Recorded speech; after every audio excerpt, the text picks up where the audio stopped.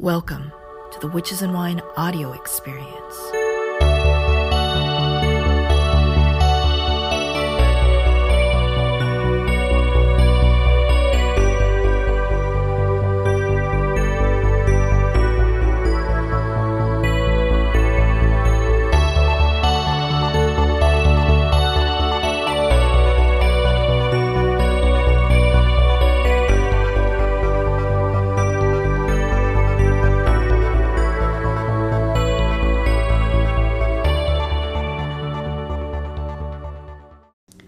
Here we are at part 2 of the interview with Sabrina Scott. And again, Red Wheel Wiser has given me 2 new copies of Witchbody to give away. So part 1 of the interview, I'm going to give away 1 book. You can comment on my Instagram or the YouTube interview, and I'll choose a person to send it to. It's open internationally. Part 2, same thing. And if you've already commented on part 1, you can still comment on part 2. And it's also going to be on both Instagram and YouTube. So I will see you guys at the end of this interview.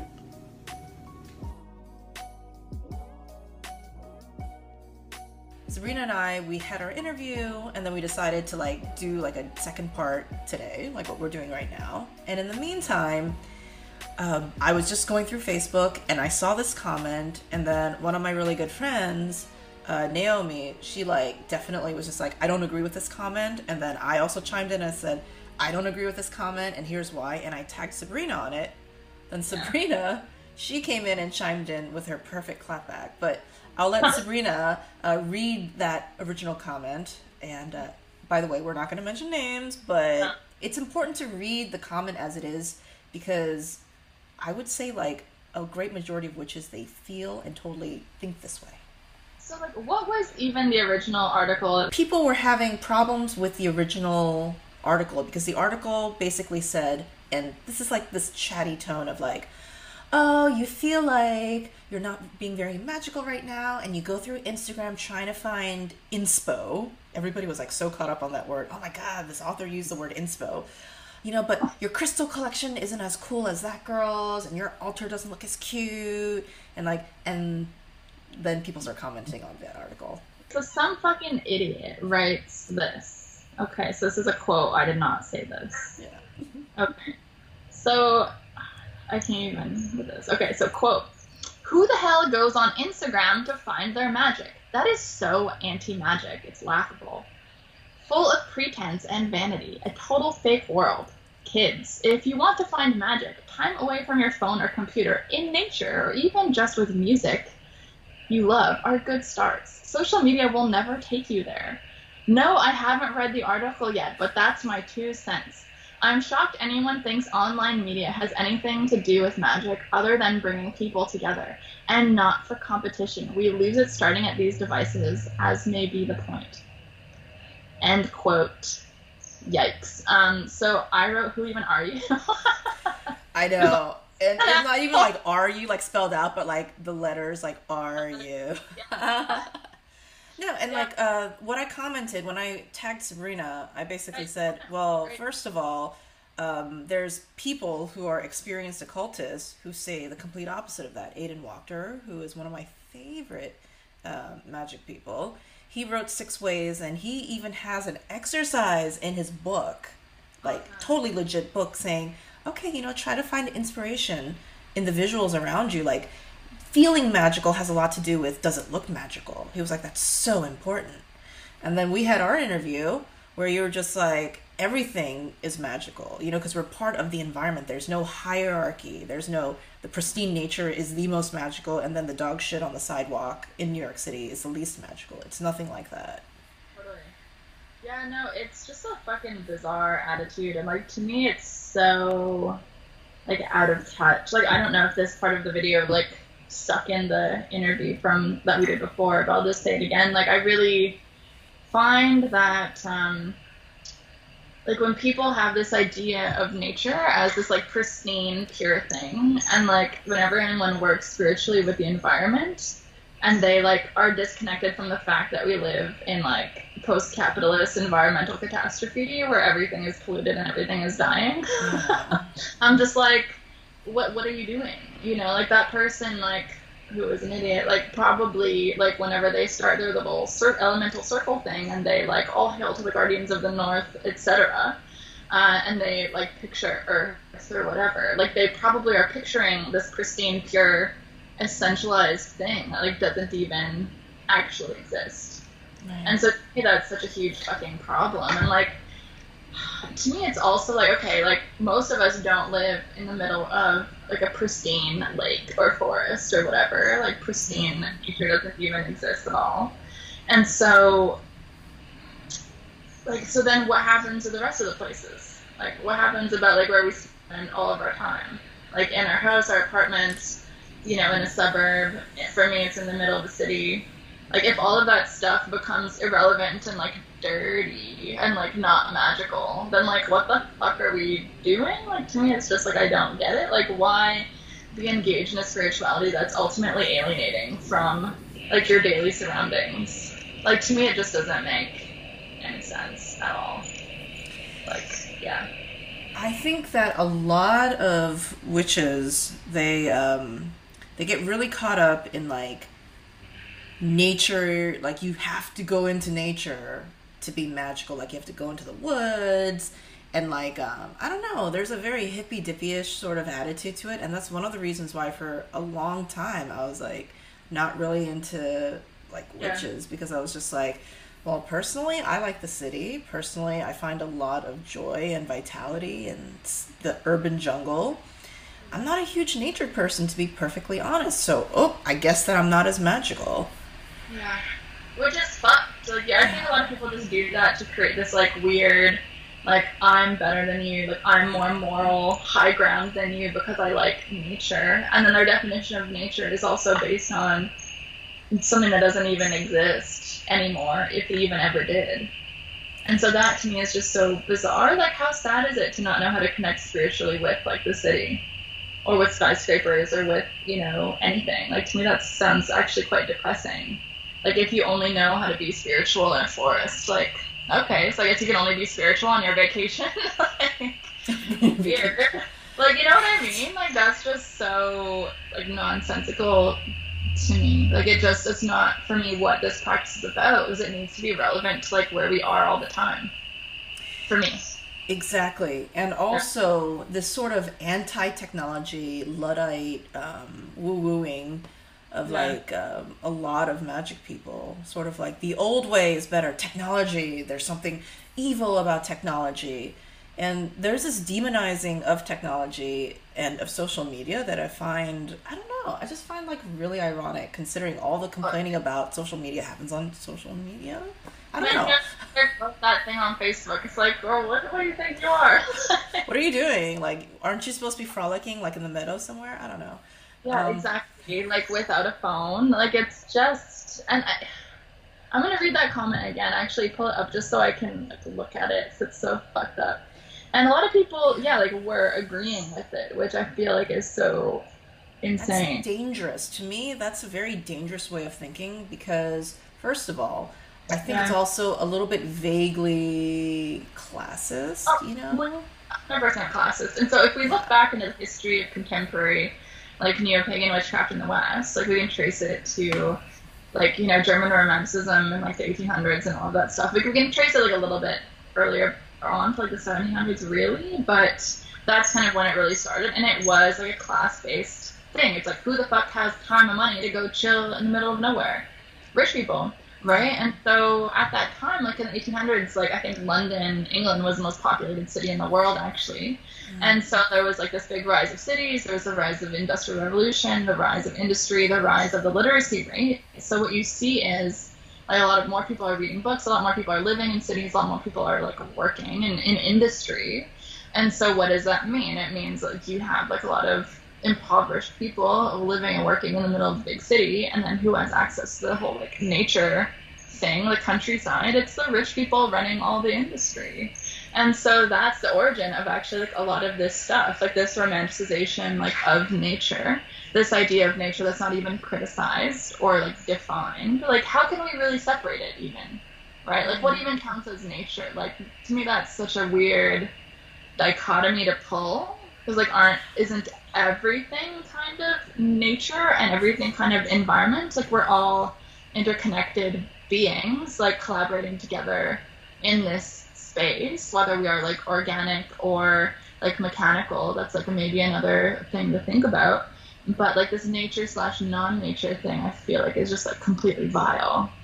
And like I think it has good intentions, but it's also like really fucked up because it also basically it inherently suggests that some bodies and beings are not worthy of spiritual engagement. And for me, that's like so fucked up. Like, oh, if it's the city or if it's concrete, we can't be spiritually engaged there. This being, because it's concrete, is not worthy of spiritual attention, is not worthy of an offering, is not worthy of a conversation. Like, to me, that's so, like, horrible. You know what I mean? Like, I feel like so disgusted by that idea. Completely. It reminds me a lot of, there are some really amazing voodoo priestesses who are living in like deep Brooklyn, New York City, and they're doing amazing magic, and they're not going into the forest or anything like that. They're in the middle of probably like some sort of like, I don't know, just like a place where even the trains, they don't really go into in the city. A lot of this talk about this pure nature and stuff, besides it being classist, it also is a very specific type of magic that deals with and really only in a way benefits like the certain idea, like you were saying about almost like, what was it? I'm trying to remember our conversation. We were talking about that Madonna whore complex, right? Totally. Yeah, completely. Yeah. So it's like, yes, of course, like almost like black magic, no. But like this like, like this priestess who's like dressed in white, like dipping into a lake with her like pristine white skin, coming out of it and stuff. Like that's sort of magic, you know what I mean? Versus everything else, that sort of like city, urban, dark. Yeah. That's like looked down on. Yeah, completely. It's fucking weird, man. And like also like going to do magic in the middle of the woods. Like I can't actually think of anything less practical than that. Like in a previous life, I did a lot of modeling work and like a lot of like stupid nude modeling in forests and shit. Like I cannot handle it. Like so stupid things you do for money when you're 18. But like what can I tell you from that is like doing anything without like being fully covered with like clothing and shoes and whatever in the forest. Like you're gonna get a million bug bites. You're gonna get scratches, scrapes everywhere. The most crazy bullshit ever. And it's based in this weird like masculine straight boy fantasy. Like I feel like no women ever came up with that shit. Want to go frolic in a forest, naked in a forest. Horrible. I know, right? Nightmare. Like it sounds terrible. Like I would want to have like full clothing on, full everything. And so it's weird to me to see like a lot of women who are in witchcraft now, like pushing these ideas and these aesthetics of like what is witchcraft, and they're like naked in a forest, and it's like skinny white chicks, and it's like, why are we still pushing these images? Like this doesn't make any fucking sense. I don't know anyone who does this. I would rather die than do that.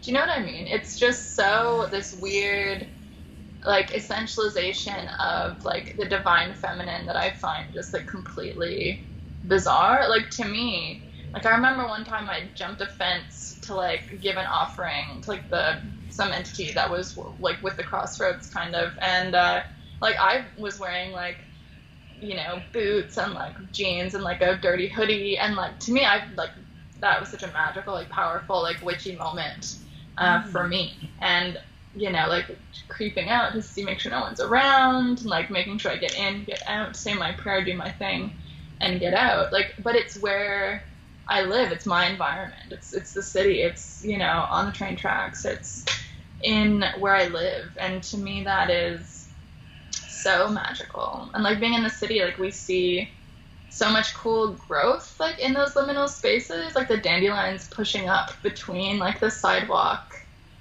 cracks, like I love that type of thing. Like to me that's so badass, like to notice that type of stuff, like where we really see this marriage of both like built and organic environment. Like I love that type of thing.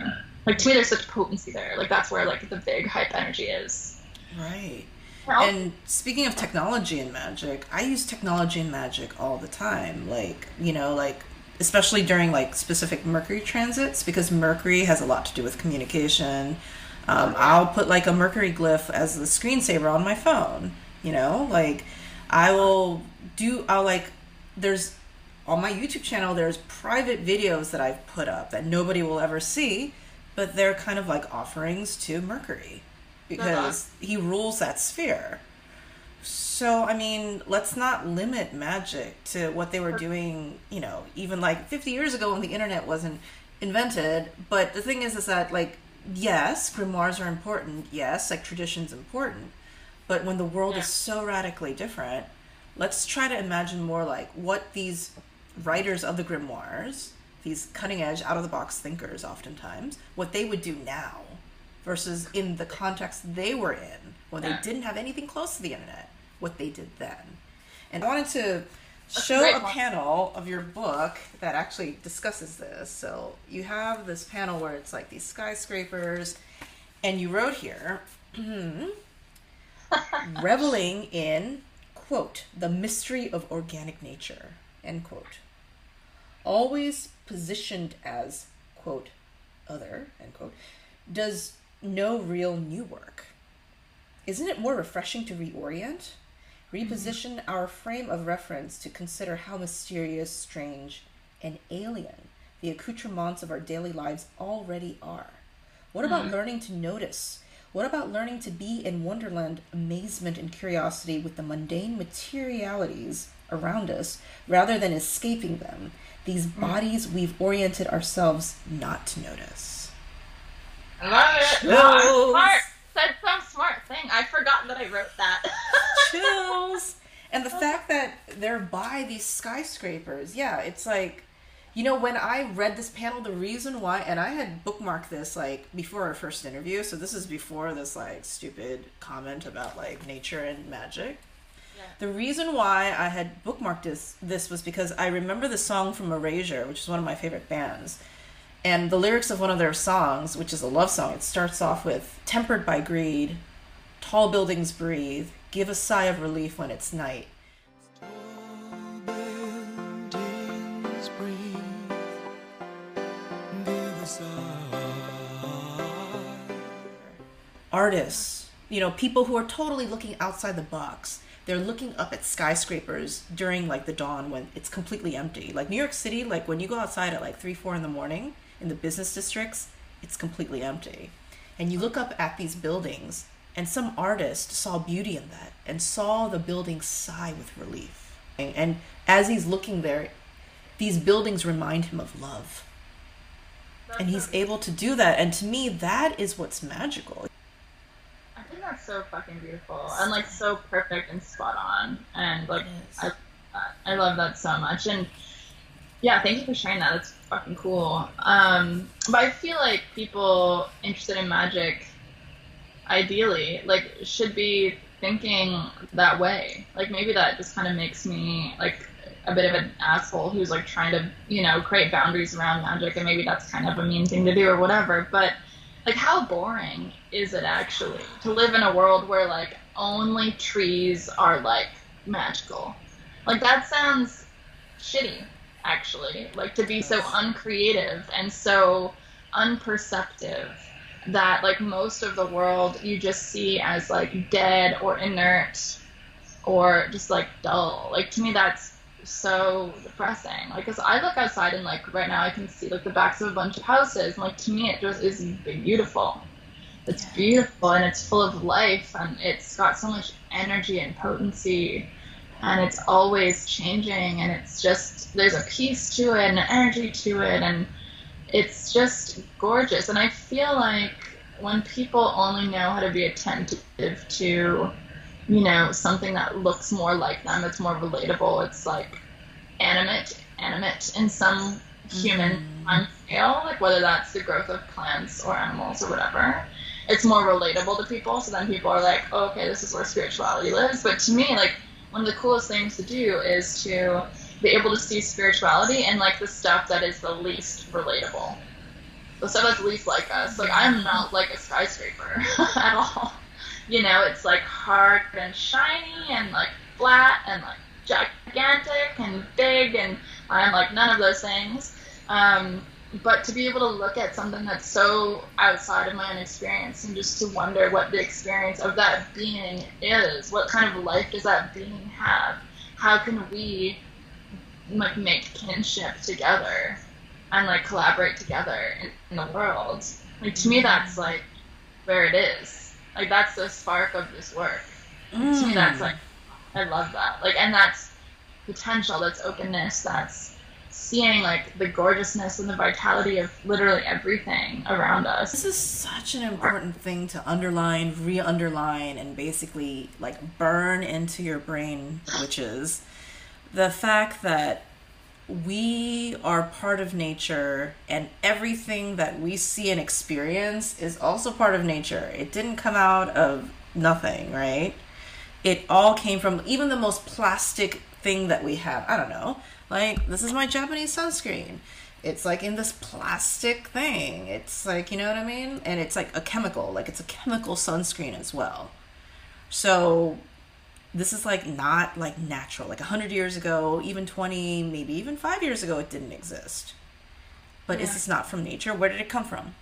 It came from a plant that was derived into some sort of chemical, which was like turned into something else. It has nature in it because everything is nature. Every single thing. And like there's actually another panel in your book that I bookmarked like before. Here it is. Look at you. I think that this is like you, right? It is, yeah. Oh, look at you. Yeah, it's like me. I'm like actually at that table right now that you see, which is hilarious. And like that's like me hopping out. And you can see the houses that I'm actually looking at this exact second. And this is like a scene where I'm lighting incense as an offering, standing on my roof, which is like I'm just overlooking a flat roof right now. So it's pretty cute to see that while I'm literally outside. Yeah. So in a way, this is like kind of meta because this is like you, but this is like you as well. Oh my god. Okay. So that's so cute. Yeah, I'm looking out that exact same window right now too. That's so wearing like a similar outfit. Yeah, it's funny. That's so amazing. And not only that, this panel is like saying like everything that we're saying right now, the topic. And this is just amazing. Like what Sabrina writes here. Those doing pedagogic work don't have to direct their charges outside in order to give students access to nature. Everything is and isn't nature. When we rely on going outside to teach and tell environmental stories, we are missing the point. We forget how mysterious everything that surrounds us is. The mundane is alien and special and strange and wonderful. Environment is concrete, slabs, plywood, piles, glass windows, steel exhaling smog, sidewalk dandelions. What can it mean to be present here, to collaborate, to build relationship? Find affection and sensation in these spaces with these bodies. Yeah. That's what you said. That's what I said. That's what you said. Love it. Love it. So, I mean, right now, I feel like this is such a magical moment because this is such a meta moment as well. You're here. I'm lighting incense right now, too, and also a group of three. So it's kind of like talking about this exact thing. Yeah. So that's the thing too, is like I didn't even really plan that, like at all. Like this is just so a part of my daily life that it's like, yep, just gonna be hanging out, burning incense, having a chat on the Skype, you know? It's like it's not contrived. I'm just literally, this is what I do. In Japanese culture, there is this aesthetic sense of making things look like charming, like oddly charming, but like it like doesn't totally belong, and that's what makes it charming, right? So for example, there's this one story of, I think it was a monk.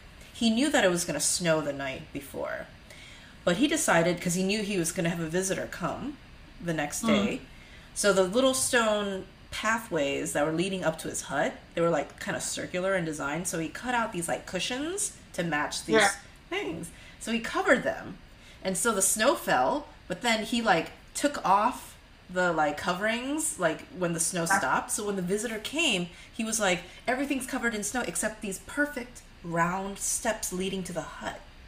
I love that so much. Right, so it's like not natural, and yet the effect of the artificial, that little touch of artificial in this nature made it incredibly charming. There was thought and there was contrivance and there was effort to create that as well. So I think that's what a lot of people get hung up on. It's like I think a lot of people, they think that nature is natural. There's no effort involved. You just go out there and you're just being one with nature. Versus maybe in an urban environment, it feels like, you know, like it is a little bit more like filled with effort. But for me, that is magic. Magic is not just letting things happen. Magic, there's a certain sort of oomph you put into it that is inherently effortful. Oh, totally. Yeah, and like it's full of intention. Yeah. Like, what's wrong with having intention? And the other thing, like, I think is bizarre that people don't often think about, and like, I don't know that much about like nature, so maybe this is like not completely true, but I feel like people who work like on farmland and who are engaged with like conservation of like natural areas, like there's so much effort that it takes in order to like maintain the biodiversity, to maintain all the plants, to kind of like keep the predator populations like in a way that doesn't totally decimate everything. Like there's so much intention and control and like contrivance, to use that word, and like artificiality behind like maintaining that like ecological equilibrium, right? And so it's interesting. So like one of the scenes in the book, actually, a few years back, I went camping with some folks who were friends of mine at the time, not anymore, but there was maybe 4 of us, and it was like, I'm a city person, like I don't camp, so I didn't really know what to expect, but I thought we were going to be in like the full-on middle of nowhere, but we weren't in the middle of nowhere. We were like on the side of the road in like a campground, so like we could see the highway. I was just like, where the fuck, like what is going on here? First of all, that was like, what the fuck? And then the second thing was like that we could see the folks next to us, their little camper thing, they had their tiki torches and their like beer coolers, and they were like literally a few meters away, and I was like, okay, so they're like 6 feet away. And then like I remember walking to the bathroom at one point and seeing this like dead carcass of an animal like on the pathway, and I was just like, cool. Right. But like the point of me telling this story is that like within an hour or so that was cleaned up. It's like the park people had come to like remove that and like put that elsewhere, so it's like, because it would have like disturbed the guests in the campground or whatever. And so it's like, to me that was such an interesting moment, because it's like everyone goes to this campground because people want to be in nature, but then like nature involves death of animals. Nature involves decay. Nature involves, you know, unpleasantness and like blood and gore and all of these things. Like nature involves like survival and violence, and yet the camp like removed that from like the camp goers' experience of like what nature is. And so I found that to be like a really interesting moment in terms of thinking about like how do people choose to experience like what nature is or can be, and this movement away from seeing nature as like tainted or bad or violent or whatever. And so that was like a really simple act of curation that was quite intentional and quite artificial actually, in order to kind of like create this really bizarre idea of like what it means to go like out in the woods. I thought it was like so fascinating and like weird. I thought it was so weird. That's so Christian in a way, to say if nature is like the only place, if you're thinking nature is the most magical and most awesome place, then it's almost like instead of nature, what you're talking about is Eden. Yeah, totally. You got to go back to Eden to do magic. Yeah, it's really fascinating actually. It's like I wasn't raised Christian, so I actually don't know that much like Christian references. I probably should learn some just to get like cultural stuff. But it just seemed to me like odd, right? It's like people want to go to nature, but they also don't want to deal with death. And I just found that odd. And then the park system had created a way to make sure that people don't have to deal with death. So they can have like a very manicured experience of what nature is. And then it also creates this nature as a pedestal in their head where they don't associate nature with death or dying or guts on the ground. Found that to be like hilarious and weird, kind of.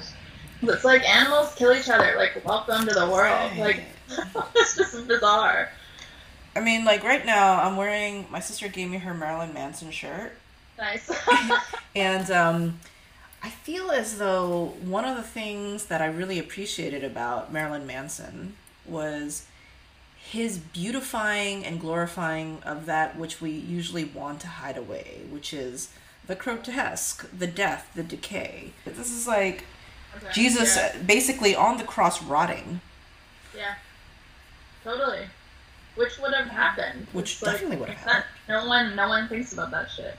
Which I find like so crazy. And so, like, especially when we see magic right now, like this wasn't the case in the 90s, like that I can recall. Like maybe someone can correct me on that. But I feel like the 90s witch fluffiness, like it still wasn't as like, you know, woo-woo fluff as it is today. Like I feel like there was room for death within magic. Like there was room for shadow in the 90s, even in like the new 101s, in a way that like I don't see any mention now of like death and decay and like unpleasantness and like blood and all of that stuff, like which is just a part of life. Like you can't go through life and not experience any of that. Like I don't think it's possible. Yeah. And like even something as beautiful as birth is like full of blood and like screaming and shit. A lot of women when a lot of women when they give birth, they're pushing. So guess what? They're gonna shit. Totally. And it's like the most disgusting thing. But like it's also this like act of creation. And it's beautiful and it's disgusting. And so I think like to me, like whether we're talking about nature or like life or whatever, like magic and its understanding of those things like needs to understand like this dichotomy and to be cool with that. And like I just feel like whoever is like learning magic now, oh god, like good luck with that. And like then you have people like that person who commented on Facebook and like that person did not look like she was in her 20s. I didn't totally creep or anything, but like she looked like, I don't know, 40 from the thumbnail. And so if that person is like a high priestess in some fucking coven, like, oh god, like I feel bad for whoever the hell is in that group. Like I learned from this person, they're like causing, you know, I'm sure a lot of shame and like guilt feelings in whoever is working with them. You know, if they've created this brand new, like pure bad dichotomy within witchcraft, which never fucking had that in the first place ever. Like that's a weird Christian fucking hangover. But you see a lot of people in North America anyway, like rejecting Christianity, going to neo-paganism, and bringing all of their fucking BS into it. It's like a weird paradigm. Like I don't get the pure dirty paradigm. It just doesn't make sense to me. It's never made sense to me.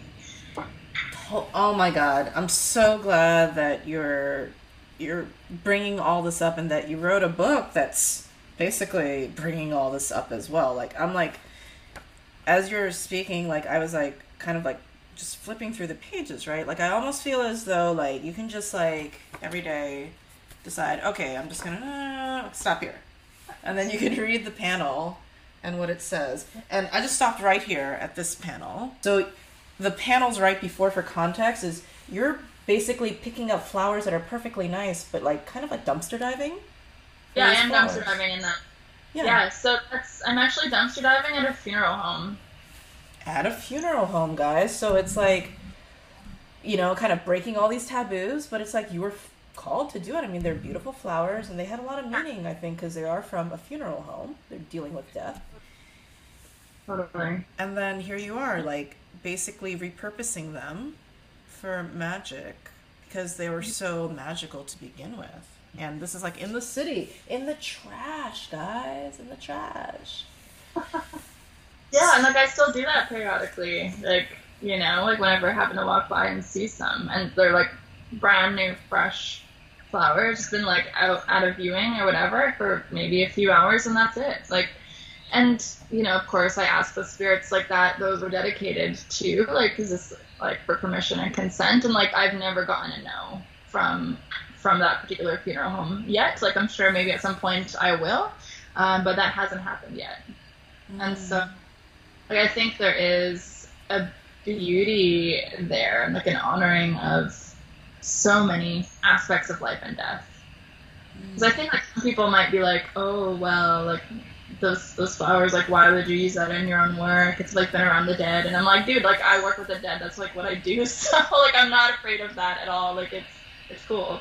I feel like spirit, they don't see what we as humans biologically, like we're programmed to avoid death because, you know, survival instinct.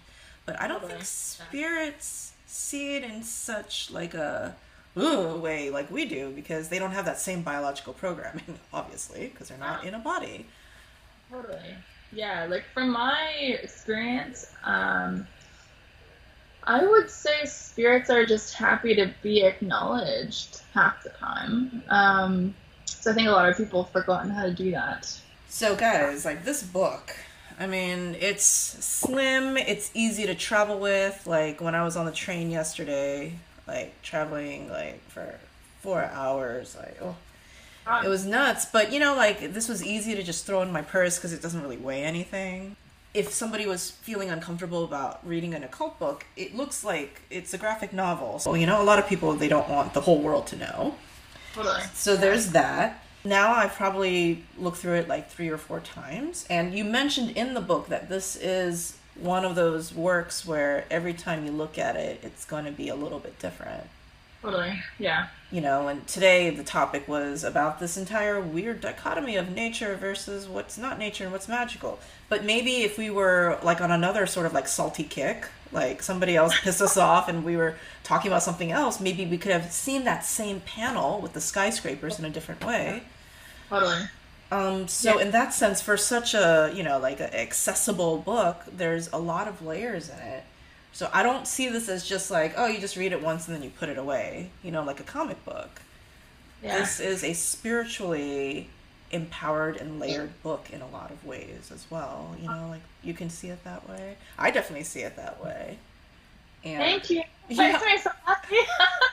I wrote it for myself, right? And like, that's it. And people happen to be into it. And so, like, it's not catering to anybody. Like, I didn't make it to cater to an audience. I just wanted to like spew my feelings and like shake it out of my body, you know, like it's an artist thing, I guess. You just have to just get something out. Yeah, just like an exorcism. If you had to choose 3 songs that describe you and your magic, 3 songs. What would they be? What sort of songs do you use when you're doing ritual recently? Recently, yeah, I'm trying to think. I'm like really bad with song names, but okay, some favorites recently. So, this is so cliche, but like this Screaming Jay Hawkins version of I Put a Spell on You. Ooh.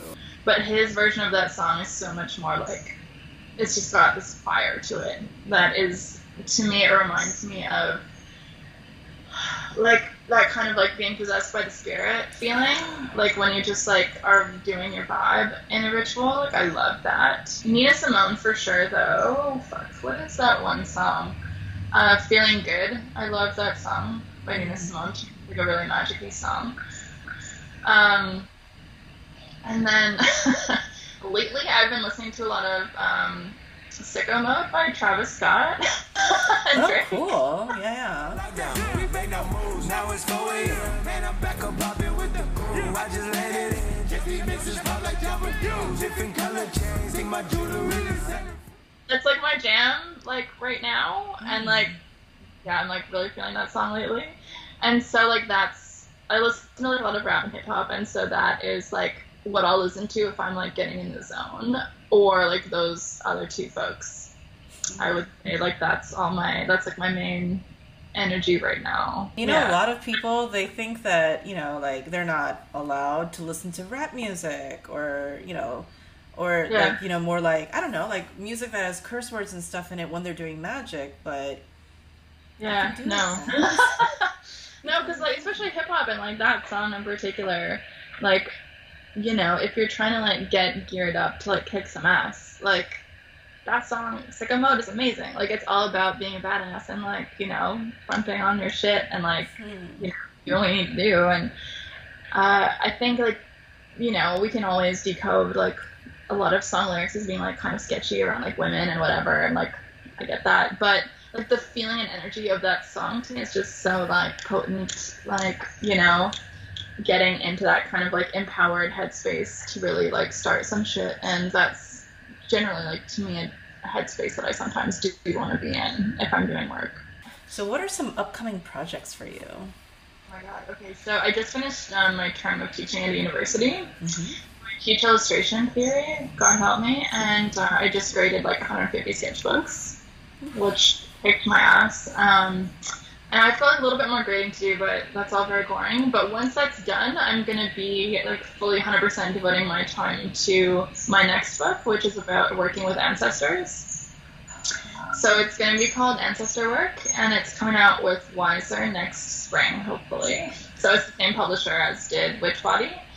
So it's going to be kind of same format, graphic novel type of vibe. Same type of energy. Like, it's not going to be like a how to do this, then do that. It's going to be like very kind of philosophical, thoughtful, like also some kind of autobio vibes, like Witchbody is. It's very much like following me through my practice. But this one is going to be more specifically around like that spirit work, that ancestor relationship, and how the fuck do we do that? Like, what are some things to think about? What are some things I'm grappling with? Stuff like that. So I'm going to spend the next few months writing that, and then a few months after that drawing the fuck out of it. Also working on a pitch for a third book, which will be like a 101. It's going to be a more like instructional, like less poetic, more like, okay guys, you want to do some stuff? Here's the steps on doing the stuff, which is going to be kind of hopefully like touch wood, like my antidote to all the bullshit being published right now, which is like really not teaching anyone anything. And I've heard from so many people who have been like trying to practice for like a decade, and yet they still feel like beginners. And I feel like that's a problem that I want to try to fix with that book. So that's in like very early pitch stages right now. I probably shouldn't even be talking about it, but I am, so whatever. So that's like my next few things that's happening. And I'm just like offering readings and spell work all the time. So if anyone cares about that, holler. And of course, I will put all the links down below. Okay. Oh yeah, and I have a Patreon, I guess, that like has my writing on it. Yeah, I'm like not very good at saying this shit, but that's a thing that I have also. Well, Sabrina, I hope that when your next book comes out that you'll come back on the show. Oh man, totally, I would love to. That'd be fun. So we can discuss. And thank you so much for spending this time going over this book. And guys, I love this book. It's beautiful, it's deep, it's accessible, it's not fluffy whatsoever. It's an incredible compliment to any magic book that you have. And I think that especially if you're lucky enough to have a daughter, a niece, a neighbor, a son, a nephew, just anybody who's like starting off on their magic journey and would love to introduce them to magical thinking that is deeper, wider, more expansive, and ultimately more liminal and thus more magical than the average witchcraft book, average witchcraft, I would even say average witchcraft thought that's out there. This book would be an incredible first book, second book, third book for them. Thank you so much, Sabrina. Thank you. It's been such a pleasure. Whew. Okay, thank you for coming on this witchy mind meld thing with Sabrina and myself. So again, Red Wheel Wiser, they have kindly donated 2 copies, and part 1 of the interview, I was going to give away 1 copy, and this is part 2, and I'm giving away the 2nd copy. So okay, for this one, the question is, what does it mean to be a witch for you? Because we all know, and after this interview with Sabrina, I think that we all should internalize that being a witch is not something a book can tell you. It's not something that even a teacher who you're very, very close to, simpatico with, they can't tell you either. It's something that you need to discover on your own. So yes, on my Instagram, I'm gonna put the link down below, or on YouTube, or both. Double entries are totally fine. Please write down what being a witch means to you. And again, there's probably going to be lots of amazing comments, so I'll just take a bunch of them and randomly choose a winner. It can be anybody, anywhere in the world. It's open internationally. So good luck, and thanks again, guys.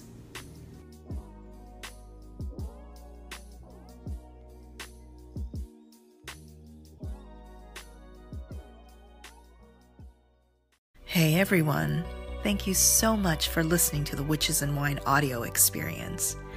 If you enjoyed this podcast, please consider supporting me on Patreon. You can choose between a few membership tiers. They're super affordable and flexible. Your membership helps me continue making videos, podcasts, articles, lots of different things about all this sweet witchy stuff. Links are in the show notes. Also, don't forget to go on iTunes and give this a 5-star rating. Each 5-star rating helps rank this podcast higher in searches so that as many witches can find and enjoy these episodes as well. Until next time, this is Chawan, signing off.